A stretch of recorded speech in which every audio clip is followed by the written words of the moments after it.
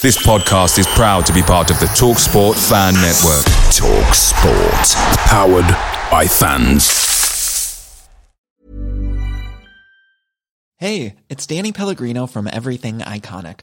Ready to upgrade your style game without blowing your budget? Check out Quince. They've got all the good stuff, shirts and polos, activewear, and fine leather goods, all at 50 to 80% less than other high-end brands. And the best part? They're all about safe, ethical, and responsible manufacturing. Get that luxury vibe without the luxury price tag. Hit up quince.com/upgrade for free shipping and 365-day returns on your next order. That's quince.com/upgrade. The TalkSport Fan Network is proudly supported by McDelivery, bringing you the food you love. McDelivery brings a top-tier lineup of food right to your door. No matter the result, you'll always be winning with McDelivery. So, the only thing left to say is, you in? Order now on the McDonald's app, and you can also get rewards points delivered too, so that ordering today means some tasty rewards for tomorrow. Only via other participating restaurants. 18 plus rewards registration required. Points only on menu items. Delivery fee and time supply. See mcdonalds.com.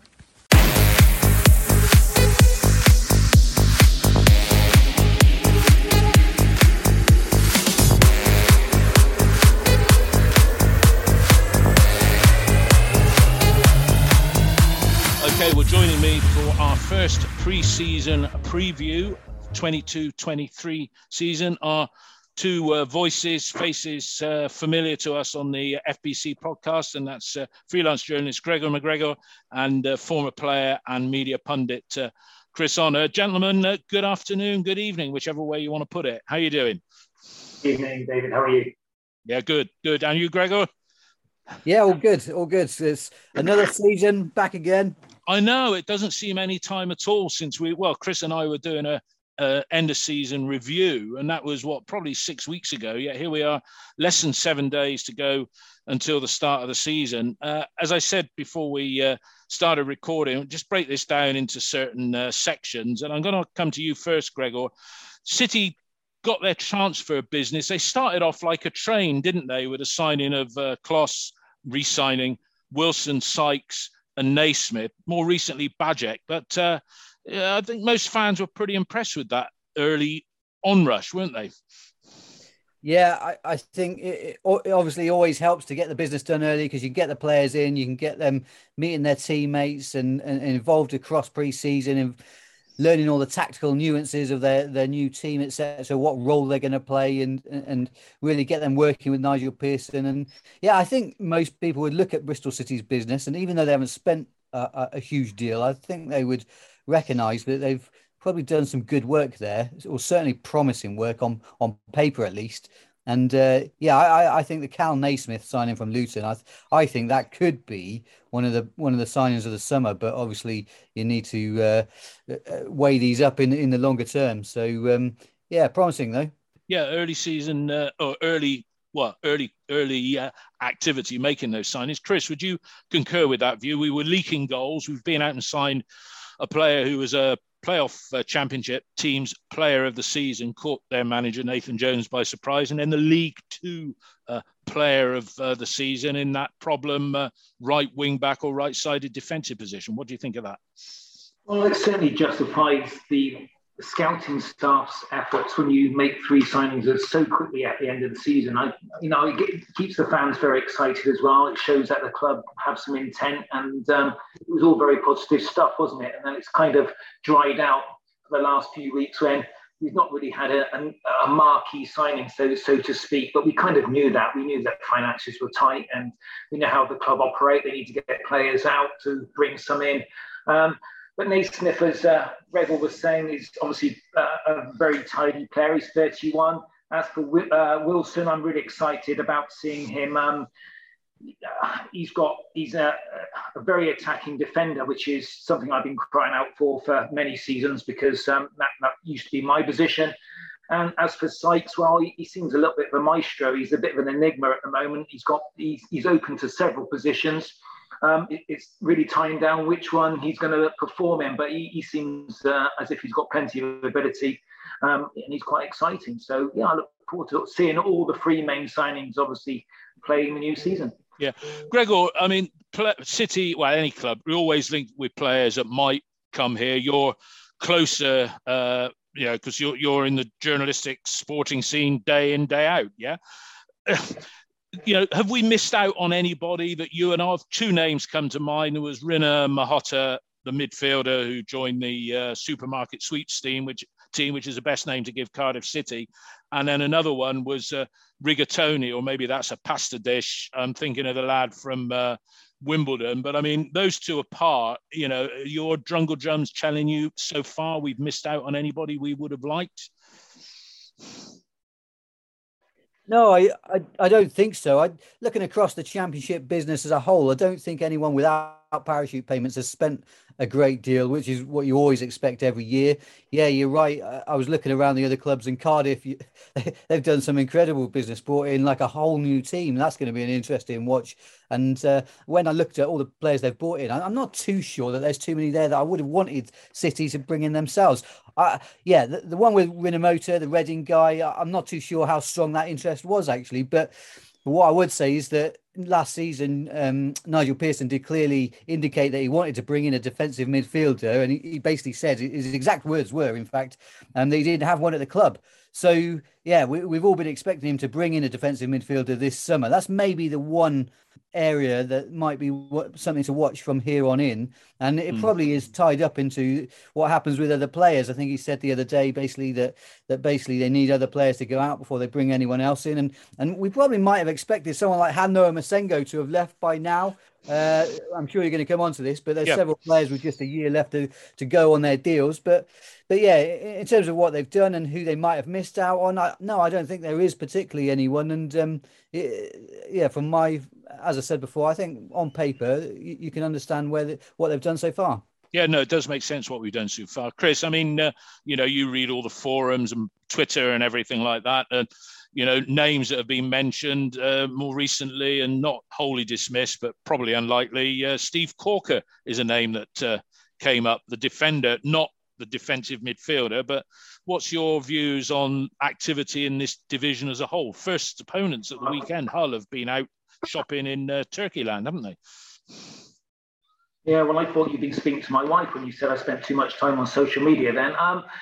Listen, I read all the forums and they're always very interesting. The Steve Colker link was even mentioned again last night, I saw. So that looks quite prominent. And we all know we need a centre-half with the likes of Cundy leaving and Baker possibly missing the whole season and possibly retiring, which would be a real shocker for him and his family and the club.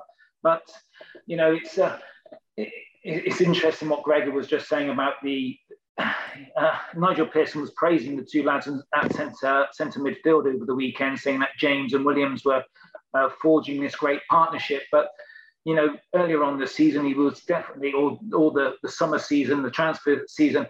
He's been looking to fill a gap, a defensive midfielder, and I still think there is a gaping hole. I think with those two guys, we're not mobile enough defensively. And it may depend on Masengo leaving before we bring someone in. And I personally, and you and I think we've had a few conversations over the summer. I think he might just stick out his contract and see his year out and take the option to leave on a free at the end of the year. And we might just have to stick with Masengo and hopefully get as much game time out of him as possible. And it wouldn't be the end of the world. But Bristol City, for me, are just still a little bit thin on squad cover. I think we probably need one more forward, one more centre and midfielder, and one more centre half. Do you see Masengo as that if he's here? And I like you, thought he was going to be the one that was going to go out the door. I think Semenyo might have done had he not been injured. But does Masengo fit that defensive midfielder in the literal sense? Because I think even now we're still confused as to exactly what Hanoa is. I would still let him go. I would take the money from if a big club came in for him now, I'd let him go and bring in someone that maybe had a little bit more experience who was able to sit and pass the ball. At the moment, he's caught between a rock and a hard stone. He doesn't get into the attacking positions and he's not quite mobile enough in front of the back three or back two to be a defender that breaks up the play. He's a nice passer of the ball. We all know that, and he's got amazing ability. And I think he's going to be a cracking player maybe in 2 or 3 years' time.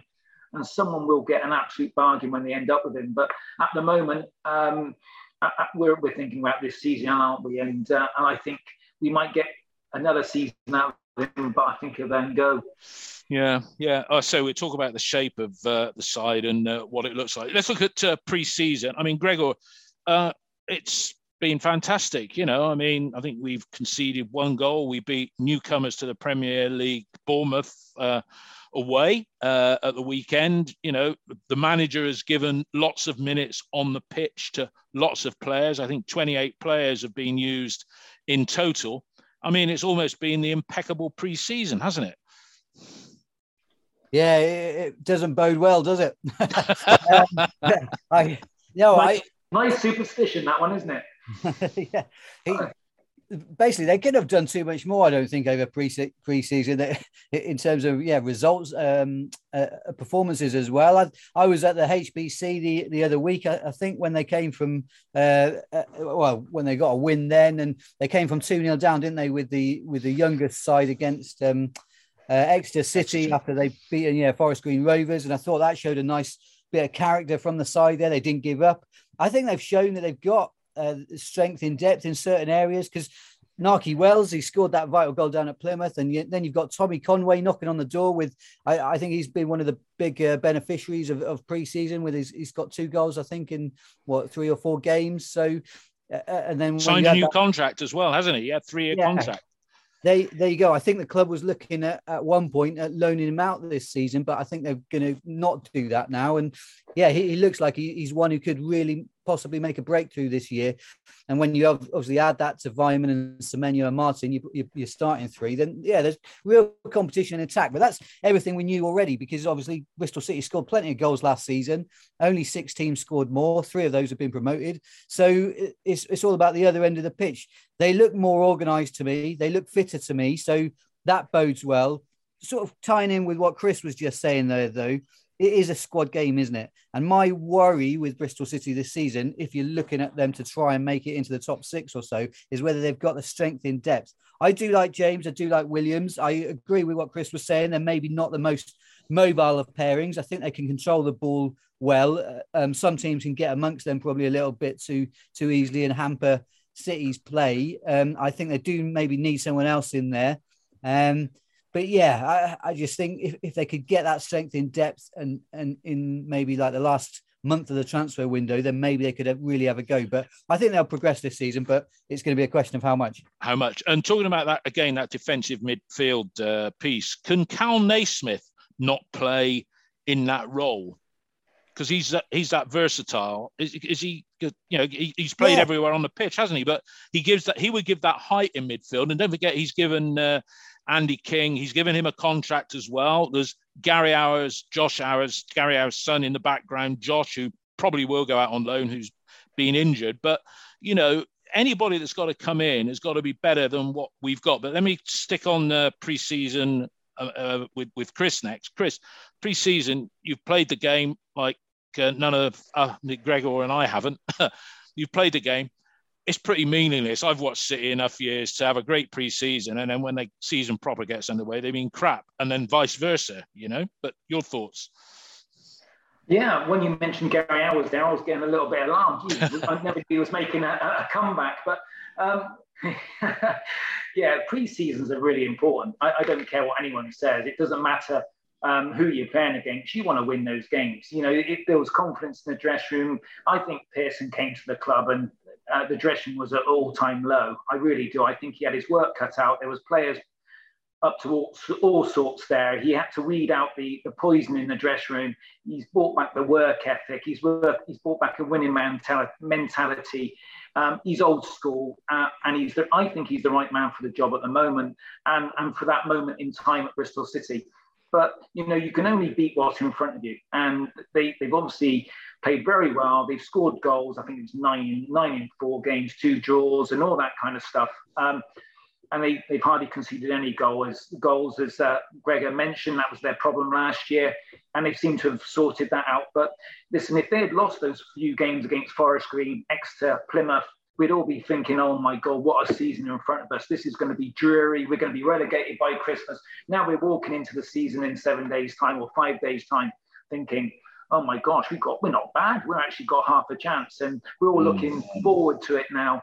And do you know what? There's 22 other teams who think they can win this league this year, and I think we can obviously, we're possibly one of them with only 5 days to go before the season starts. Yeah, saying that, a couple of the pundits are already tipping us for relegation. I saw one the other day, it had us 24th and Sunderland 23rd. I think. Don't you just love that fills you such optimism? I don't see Sunderland being 23rd. I think they're definitely going to be in the top 8, if not higher, to be absolutely honest with you. Gregor, Jason, is it Jason? It is Jason Ewell, isn't it? He's joined the coaching staff. Yeah. Useful addition from what you've seen? I think it's a little bit too early to judge on that one. But what I would say is that I spoke to Jason myself about 18 Nigel Pearson. He worked with him down at Southampton. By all accounts, he did a very good job at Charlton. They maybe were short of another coach in the staff there. They obviously promoted Alex Ball. He's gone back to sort of a middling kind of role between the academy and senior guys. I think that move does make sense and everything, and it'll be interesting to see how it plays out. As we said before, they didn't have too many problems on the attacking side, but I think it will be useful. But as to success and everything, we'll have to judge that in the longer term. Right. Okay. So less than a week to go to kick off. The side almost picks itself, doesn't it? Yeah. I mean, there's no doubt in Dan Bentley's going to be in goal. Chris, I want to know, Gregor first. Gregor, Tim Close doesn't appear to have made that right side of a 3 position his own. And there appears to be some sort of some off the naughty step, whatever you want to call it, for Zach Viner. I mean, that's, do you think Zach's going to line up against Hull at the weekend? I think there's a good chance. He's obviously played the last couple of games there. He's maybe been the surprise name in the back line there at the moment. Obviously, I think longer term, if he's still around the club, I think Thomas Callas has got that position. His name is all over that for me. He would fit that like a glove, I think. I've always thought that Bristol City would suit a 3 at the back system more, which we saw them sort of move to during last season. I think it's maybe a good thing this summer that they've sort of decided to go with that for the long term. It's obviously had an influence on their recruitment because, as you said before, you've got Kane Wilson come in and he just really suits that right wing back role. And Callas, we saw him play right back. Remember, in a promotion winning team, I think it was at Middlesbrough or was at Fulham, and he's obviously been up twice. He's done it at centre back as well. I just think he would suit that position brilliantly. You've got Naismith in the middle there, and then Atkinson on the left, and Closer can play a part. I thought in some of the earlier games he maybe looked a little bit cumbersome at times, and I think that's maybe what the coaching staff have looked at as well. So opportunity for Zach Viner. I thought he might be one of the guys who might have moved on by now, but he hasn't done. Good for him. And I think Nigel Pearson is the sort of guy that you can win him round if you do it on the pitch. And there were some mistakes last season from Zach Viner, wasn't there? So hopefully he's got rid of those and he can up his game a little bit. And if he gets the chance at Hull, he can take it. Yeah, and Jada Silva being a case in point of not doing well, but playing himself back into contention. But with Callas being injured, you're absolutely right. He's the obvious right-sided centre-back if he's fit. But assuming we play a 3 on Saturday, it will be, I think he'll go for the experience of Close, Naismith and Atkinson. Would you agree with that as well, Chris? And, that's the 3 this Saturday. But Viner seems to have put himself back in contention despite those lapses, which were a feature of his game. Well, I'm delighted for Zach. I mean, I've made it clear that Zach was a sort of 13-year-old playing in my academy team at Ashton Gate when I was helping out coaching with Ali Ball there. With Ali Hines, and the two of us had a great little team, and I wanted him to do really well. You know, you want to see the young lads come through it. It encourages the whole academy system. It encourages kids who are 12 and 13 now to look up to guys in the first team, as I'm sure Zach did when Bobby Reed and Joe Bryan was in the team. You want to see a pathway for yourself. So I'm desperate for him to do well. I was disappointed with him last year, like everyone else, because I know there's a footballer in there somewhere. And the fact that he's probably knuckled down, had a good think to himself, that he's a good player, he's a decent player, he just needs to concentrate and hold his concentration a little bit longer during games, open his body up, know what's behind him. There's a few times he's been caught at the far post when the ball comes across. The Swansea game springs to mind, where he had a little bit of a nightmare and he never really recovered for the rest of the season after that. I'm just desperate for him to do well. I mean, I haven't managed to catch up with him for a chat, but I would love to see him and say, come on, I know you really want to do well. You're a Bristol lad almost through and through. I know he's from Bath, but he's a West Country lad, and he's played himself back into the side. And Nigel Pearson, as you said, he hasn't got a closed mind. He's always got an open mind. If you're doing the business on the training pitch, you'll get an opportunity on the pitch on a Saturday, and if you keep doing your stuff, you can always win him back over. Yeah, no, that's good. That is good to see. And I say, what is he, 24 now? Maybe 25 next birthday. He's played. Well, that's an age now, though. I mean, you just mentioned that. That makes me feel old, because it was a good 10 years ago since I've had him in my side. But that is the age where you shouldn't be making those mistakes. You should know better. You should be wiser. You've played enough football now not to fall into those those really drastic mistakes that he made last year. Maybe none of us ever know what's going on in the back of players' minds, but I remember him playing in the centre and midfield earlier during COVID, and he was the best player on the park. It was a bad season that year, but they give him his due. There's definitely a footballer in there. Yeah, Gregor, the wing backs, assuming we have this five. I mean, Kane Wilson, again, assuming he's fit after the little knock. You hate that term, little knock, at Bristol City, because in days gone by you'd think out for 10 days. Now it's more like 10 weeks, or in Callas's case, heading towards 5 months now. But I mean, it's going to be Wilson and Jada Silva, with Cameron Pring, another one with a injury of some sort, not defined, and George Tanner, though, an equal deputy on that particular position. Is that how you see those two positions being filled on Saturday? Not quite. I think obviously Alex Scott started on the other side, didn't he, at the weekend? Unless it was somebody else.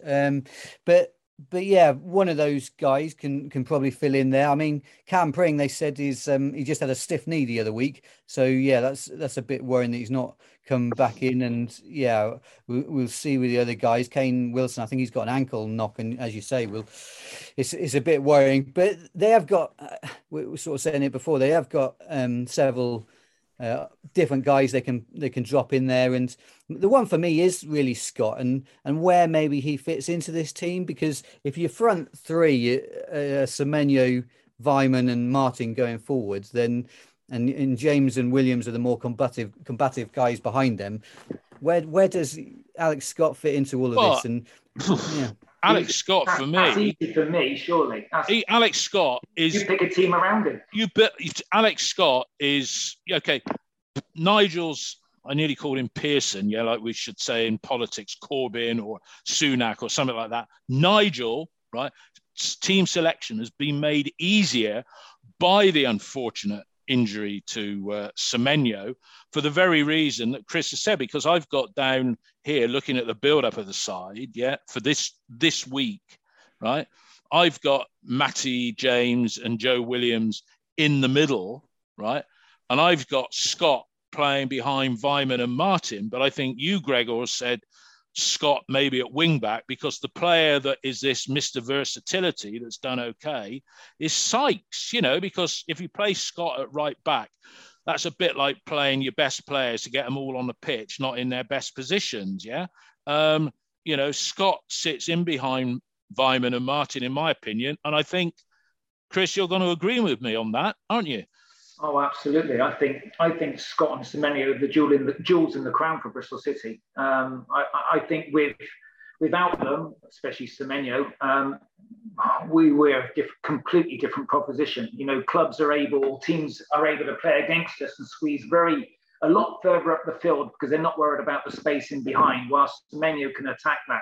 So clubs can make it very, very hard for us in that midfield area and squeeze the midfield when we've got possession. And we don't quite have the passing attributes of a few years ago, although I heard that possession was very good on Saturday and the ball was moving very quick, especially with wide men now being integrated into our play with De Silva and Wilson, hopefully to come back in. But I think you just keep building the team around the likes of the two young lads. You have the big target man, or maybe not the big man up front. You have Martin who links the play. You have Weimann making his runs off him. You have Scott dropping deeper to get the ball if need be. Then you get the full backs flying on, and then you've got Williams and Matty James doing their defensive duties in front of the back three and protecting them. So yeah, it all falls into place, and it might be a blessing in disguise for Pearson not to leave out one of his main men this weekend.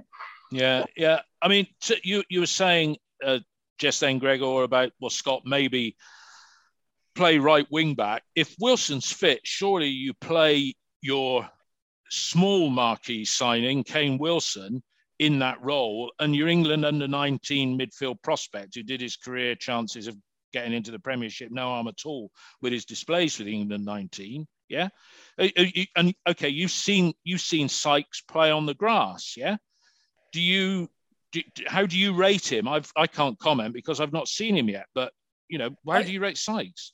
Yeah, I've watched several of his games in pre-season. I think he's got a hand in the air to say that he was one of the very best players in pre-season. He was excellent. I thought he was lacking in the final third in the first couple of pre-season games, but he kept getting the ball in good positions, and then he really stood out against Forest Green. He was probably man of the match for me in that game. He got a goal and assist, but so did Martin and so did Weimann in that game as well. And then, I mean, the reason I say that about Scott, I didn't see a lot of the Bournemouth game, but in the Exeter game, he came on and he played down the right in that match. And I suppose that is, as you said, Dave, that is the big thing, isn't it? Nigel Pearson's got these options, hasn't he? If Kane Wilson isn't fit, and I would agree, if he is fit, you probably go with him because he's played there probably more than anyone else, and he's got that cross, and he did look superb in the first games of pre-season out on the right. Although it was a bit interesting to see him in that second lineup against Exeter rather than in the first game against Forest Green. So whether he just quite hasn't put his stamp on the team yet, or Nigel isn't seeing enough of him in training, thinks he maybe can add an extra few percent to what he's offering in midweek or whatever, then there's that. But yeah, great options, and somehow they're gonna have to get Scott in there. Yeah, do you think you could see, some people have said Joe Williams and Scott playing in a two, which would allow Sykes to come in and play that energetic role behind the strikers or slightly out wide? Chris, I mean, do you see Scotty and Joe Williams having enough physicality? And never mind Joe's, is he going to play 35 games or more this season? But does that work as a two, or is it likely to get overrun? And we got overrun a hell of a lot last season, didn't we? Yeah, we did. But I think it's really important how the season starts at Bristol City. I think you mentioned again, there's 9 games in August alone. Lots of players are going to be required. There's going to be injuries and little knocks and niggles, and Perhaps Sykes is the impact player who comes on at half time for a tiring Alex Scott, who's played a lot of football during the summer and makes a real difference. I just think that you've got all these options, and they're good options early in the season because you've got lots of fit players. It's later on in the season when you've picked up a few niggles that you haven't got these options, and I'm sure that's something that Nigel Pearson's quite enjoying, having almost a fully fit squad to pick from. Gregor, sorry, what were you going to say? Can I ask Chris a question? I was just going to say, because Alex Scott has obviously missed out on the trip to Austria because he was away with England under 19s. Do you think that will affect him sort of fitness-wise maybe later on down the season? Or missing out on pre-season as a player, does it not matter so much, or does it matter? I kind of agree with you, actually, because, you see all these England players coming back from international duty every 2 years, where it's the Euros or the World Cup. And I was never good enough to play at that standard, obviously. So I can't personally, I'm not going to claim I know personally, but they do struggle for the first few months of the season, don't they? Just to fall back into it.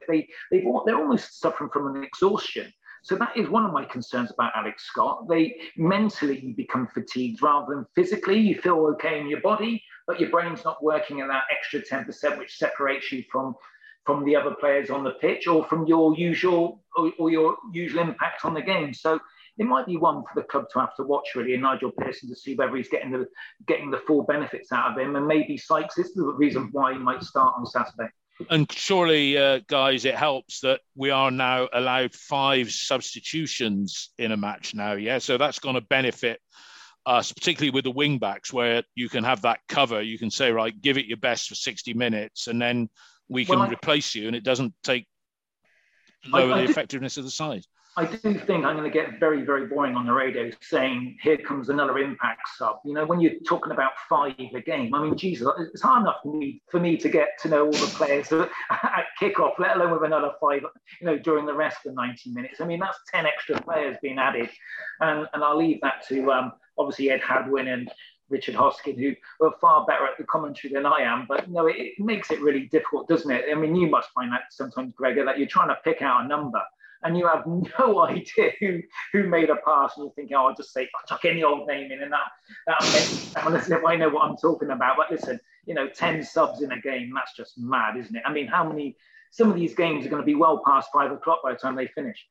It's a nightmare when you're a written reporter and you're in the press box. You're trying to get your report done for the game, and you've got all these last minute substitutions come in, and it's only going to be more now. Just to feed into that, what you were saying, Dave. Though I think one of the biggest people to benefit from that change is going to be Brian Tinian and the academy, because you might see a few more opportunities for the younger guys to come on in the dying stages of games if the result is already pretty much there. And we've seen a couple of guys in pre-season do well. I wanted to throw in the name of Dylan Kadji, who came on at the weekend, and we were talking about destructive midfielders before, and he is one guy, along with Josh Hours. I know that Chris mentioned that I think he's worth keeping an eye out for this season. He's got a physicality about his game that maybe some of the other young guys haven't got, and I think that there might be an opportunity for him to make a mark on the senior squad. Yeah, there was a couple of other youngsters, talking about defenders, and we seem to have a raft of defenders towards the left-hand side in particular, because there's Duncan Idahan, who I think is 22, who has looked good. Okay, only saw it on telly a couple of games towards the end of last season's Idahan, but then straight left of field came, I get the pronunciation wrong, a 17-year-old Arroyi, who somebody, I said, how old do you think he is? And somebody said 23, and he was 17 years old, came on as a defender at the weekend at Bournemouth, which nobody saw the whole game on TV because it wasn't streamed. But, there is that bias on the left side now, isn't there, Chris, of strength? Because I think Idahan, whether he'll go out on loan or whether he'll be kept on, we've got no shortage of players in certain positions, have we? Oh, it's absolutely brilliant, isn't it? It's lovely to see all these young lads appearing. I just wish they had easier names to pronounce, really, because it's going to be an absolute... Let's hope they don't sign that bloke from Aston Villa, whose name I won't even attempt to pronounce, although Dave Fevs gave me the phonetic pronunciation. I was just clapping your performance and actually getting those last two right. I'm not even going to attempt to repeat them. Oh dear. Okay. Let's talk about the players that haven't left the club, and this is quite critical, really, because at the moment Nigel's hands are tied in terms of spending money. If you look at the players that are out of contract next summer that are still here, Dan Bentley, Jay, Callas, Masengo, Chris Martin, he's going to be 34, 35 then. I don't view him as having any value next summer, probably stay on with us for another year. Antoine's we got a year option on him. And then Naki Wells is out of contract as well. Really, Gregor, we can't do anything until one of these goes, can we? Yeah, I think that's a very, very interesting situation to watch, especially at the end of August and the end of this transfer window, because a lot of those guys, as you say, they've got 1 year left on their deals. I think obviously the club would probably like to keep some of those guys ideally, But what we've seen over the last couple of years is really the club trying to reduce down their wage bill. And you can imagine these guys are probably not going to get wage offers that match what they're on at the moment. Remember that Nathan Baker and Andy Vyman renegotiated their contracts, didn't they, before they signed new terms the summer before this one. And they've obviously lost more players this summer, possibly to what they were earning before, having it being a factor in that. Maybe the likes of Callum O'Dowda, etc. Those guys, they're probably not going to get the same offer to come from the club, if at all. So therefore, the club might have to look at sales later on. If there's offers coming in for these guys, other clubs want them, and those players want to go, then they might have to reluctantly consider something, and that could be awkward in the final weeks of the window. But what I would say is that Bristol City won't be alone in that. There'll be plenty of teams. There'll be plenty of last minute shopping, as we know in football and everything. So it'll be an interesting watch. I just hope the club has got, and I'm sure they will have sort of replacements in mind if anything does happen. On the other hand, maybe we're going to see not much happen at all, and which is very worrying. I mean, Chris, when Famara walked out the door, the famous words from our erstwhile chief exec, Mr. Ashton, was, "We'll get the minutes on the pitch out of him." But that was a 5.3 million transfer that went out the door for nothing. Thomas Callas, 8.5 million quid he cost us, right? He didn't play the last 10 games of the season when we averaged 1.5 points per game, 1.1 points per game for the 36 games that preceded it. He's not fit. He's not even going to get minutes on the pitch to even show what is available. That's got alarm bells going for me with Callas, hasn't it? And like a player, all of them are hedging their bets, aren't they? Because if they have a good season, they're out of contract, they're going to get a better deal than if they don't play particularly well. But your thoughts on this contract situation, and if any of them were to go, for me, the one that I would be worried about leaving before the end of August, of all of them that we've just mentioned, is probably Dan Bentley. Yeah, but your thoughts on the general contract situation for those players in particular?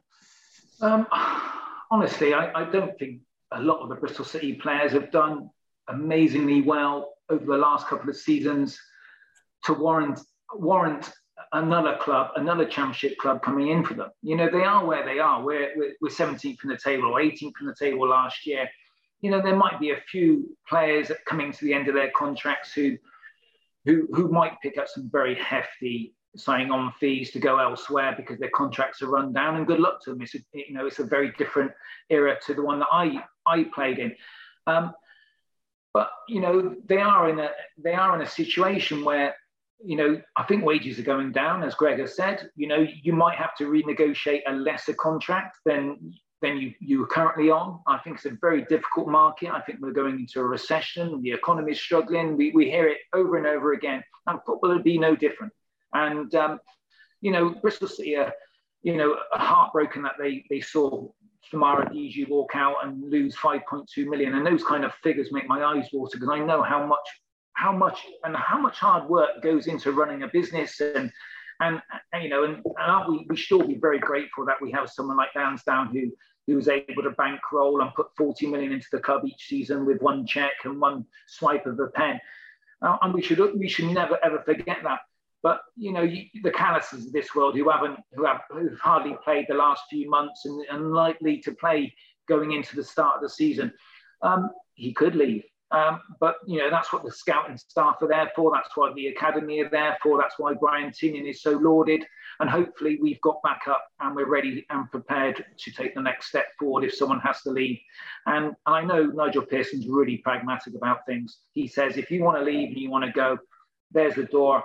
You're not part of my plans. That's fine. I can't do anything about it. You're in this side of the room. You're important to me. And you can, there's the door. Just off you go, because you're taking up too much time for me. You're distracting me from what I'm trying to achieve.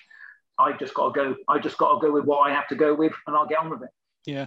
Gregor, I'm going to wrap up in a minute because I'm conscious of you guys giving me your time, which I'm grateful for, as indeed are all the listeners. Last season, Andy Vyman had the career of his life.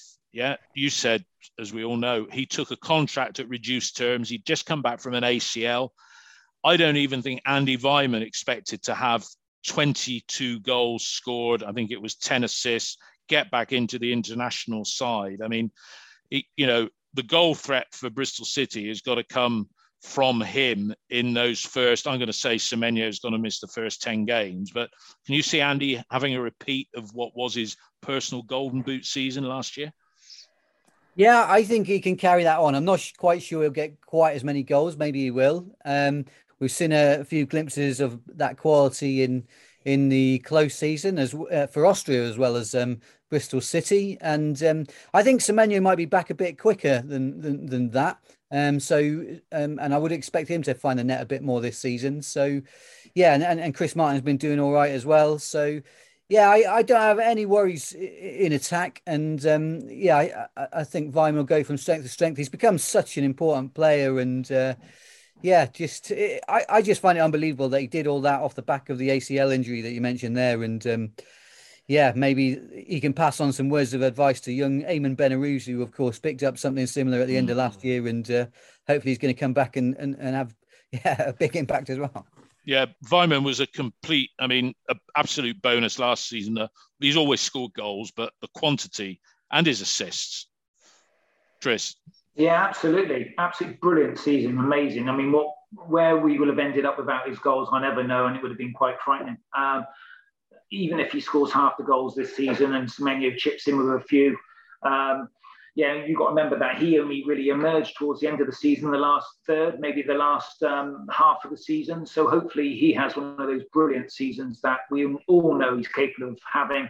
Vyman chips in with 10, perhaps Semenyo picks up where the baton is and scores another 10, 12. And then there's all our goals for the season that we need, and we can have a pretty decent season, I hope. Yeah, and Chris, your captain next season, Naismith, do you think? Oh, I thought you were offering it to me then, the way you said that. I don't like a goalkeeper to be...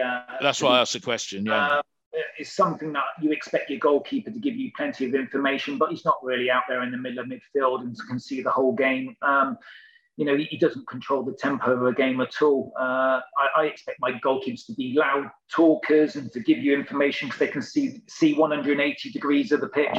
For me, Naismith, he's got the experience. He's 31 years of age. He sounds like a winner. He's come up the hard way. Yeah, and I can't wait to see him play, to be honest. Yeah, no, me too. And Gregor, would you concur with that? Naismith, because Kloss hasn't maybe started pre-season with that degree of authority and calmness that he certainly displayed when he was here on loan? Not necessarily. I think Kasper Schmeichel, Premier League winning goalkeeper, would disagree with Chris on that one. He was somebody that Nigel Pearson gave the captain armband to as well. And Matty James, anyone plays in the middle, and he's really Nigel Pearson's man, isn't he? I'm surprised that he's not the captain, but yeah, I mean, it was Bentley at the weekend, wasn't it? So I'm expecting it to be Dan Bentley. I wouldn't necessarily go that way either myself, but hey ho, okay. I'm not too sure it makes too much difference, but right. No, I don't, especially in football. Football's, you expect to have 11 captains on the field, but yeah, Matty James for me is a little bit too obvious. I think he's already the captain in the dressing room. He's Nigel Pearson's eyes and ears, so he doesn't have to necessarily give it to him. I think he's already there. It's like a silent agreement that he's already his captain, and he gives it to someone like Bentley or Naismith or whoever it is. And they're the ones who give the team a little chat in their little huddle before the game starts, and they get on with it. You've got to have 11 winners, and that's basically what Bristol City need next season. And even those players out of contract next summer, they're going to be giving it their all, because it might not be for us next year, but they've got their own careers to think about as well. Right, just to wrap up then, look, we said there's 7 league games, 2 more in the cup if we beat Coventry. But let's look at the league games. And I'm not going to go for individual predictions, obviously, but Hull away, Sunderland home, Wigan away, Luton and Cardiff at home, Blackburn away, and then it finishes on the last day of August, Huddersfield at home. That's 7 games. That's sort of slightly less than a sixth of the season. 7 games. What is a good, better, best sort of points total? You first, Gregor. Those 7 games. What's good and less so in your eyes? I'm just trying to work it out. I reckon around maybe 13 points would be decent. If you could get something like 15, that would be outstanding, obviously. But yeah, maybe... That's 2 points a game, Gregor. Yeah, hey, let's be ambitious. That's top two. Pre-season optimism, yeah. Maybe the heat is getting to me, but yeah, I agree. If you can get a good start to the season, sometimes these things sort of like have a way of snowballing on from there a little bit. But yeah, they could be some tough fixtures there, though. So what are you really saying 13? I mean, that's in happy clappy territory, to coin a phrase. I mean, what's and looking at the games, because you're up against you might be catching Hull at the right time because they're rebuilding. Sunderland, that's not going to be easy. Wigan away, Luton home, Cardiff home, Blackburn away, not easy. Huddersfield at home, I think they held on to Toffolo and O'Brien, but be realistic, Gregor. 13. I fancy City for those home games, though. I don't see anything there worrying me. Okay. And I think City did pick up with their home form a little bit towards the end of the season. They did. So, it's going to be much worse, Mike. Yeah, true. Picked it up from a low base. Yeah, and don't forget, we've started all this off by talking about how well pre-season has gone and everything. So hopefully they've got the momentum there carrying on through. But yeah, no, we will see. I can see 2 or 3 wins in those there, maybe a couple of draws. So what's that? We're up to 11. And 11, yeah. Okay, all right. Gregor says 13 points. Chris? Well, I know maths wasn't my hot spot when I was at school, but when you started saying 13, I thought you said 30, and I was trying to work it out. Listen, I mean, if you can get 30 points out of 7 games, I've certainly missed something during pre-season. Yeah. But listen, gosh, you've just got to be, as I said, every team before the season starts think they can win it. And as a supporter and as an optimist, I think 13 is very, very possible, and it'd be a great start to the season. And that would certainly put us up there and probably put us where we need to be to have a good season. Okay. Yeah, I'll give mine. I think I'll be happy with 10 or 11. Now you sit down and work out how you get to those 10 or 11 points. David, when I saw the fixture list come out, I was terribly pessimistic initially, because you see these clubs and you see their spending power, and you forget some of them have come down, some of them have got to the playoffs, some of them have bought new players recently, some of them have just come up and they're on the crest of a wave, and you think, Jesus, we've got a tough month. And then you think, do you know what? They're in the same boat as us. They're struggling. Their fans will be saying the same things as us. They've had a dodgy pre-season. They've got injury issues. Listen, we're all in the same boat. Come on, with 5 days to go, let's be positive. Just give me 5 more days of positivity. Yeah, all right. Well, I think for me, I'm still being positive, saying 11. And I think, I did a full season prediction. I came out about 67 points, and that is sort of like 10th, 12th. And I think, that is progress. But guys, look, many thanks for your time on Forever Bristol City podcast, now in our 3rd season, over 85,000 downloads, fiercely independent as we are known for being, but very grateful to Neil Palmer and Scott Murray from the Former Players Association by allowing me and my cohorts, we call ourselves the 4 horsemen of the apocalypse, to go around the HPC. But Gregor and Chris, thank you very much for your time. Put my cares in a whistle, blow them all away. What if I've been unlucky? Really, I ain't got a thing. There's a time I always feel happy as a king. When the red robin comes bobbing along. There'll be no more sobbing when he stops throbbing his old sweet song. Oh, wake up, you sleepyhead. Get up, get out of bed. Cheer up, the sun is red. Live, love, laugh and be happy. What if I've been blue? Now I'm walking through fields of flowers. Rain may glisten, but still I listen for hours and hours. I'm just a kid again, doing what I did again, singing a song. When the red robins are bobbing along.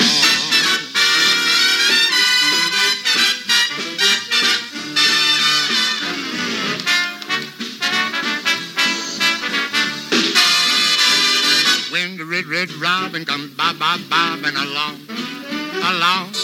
There'll be no more sobbing when he starts throbbing his old sweet song. Oh, wake up, you sleepyhead. Get up, get out of bed. Cheer up, Cheer up, the sun is red. Live, love, laugh and be happy. What if I've been blue? Now I'm walking through fields of flowers. Rain may glisten, but still I listen for hours and hours. I'm just a kid again, doing what I did again, singing a song. When the red robin starts bobbing along. It's the 90th minute. All your mates around. You've got your McNugget share boxes ready to go. Your mates already got booked for double dipping, and you steal the last nugget, snatching all 3 points. Perfect. Order McDelivery now on the McDonald's app. You in? At participating restaurants, 18 plus serving times, delivery fee, and time supply. See mcdonalds.com.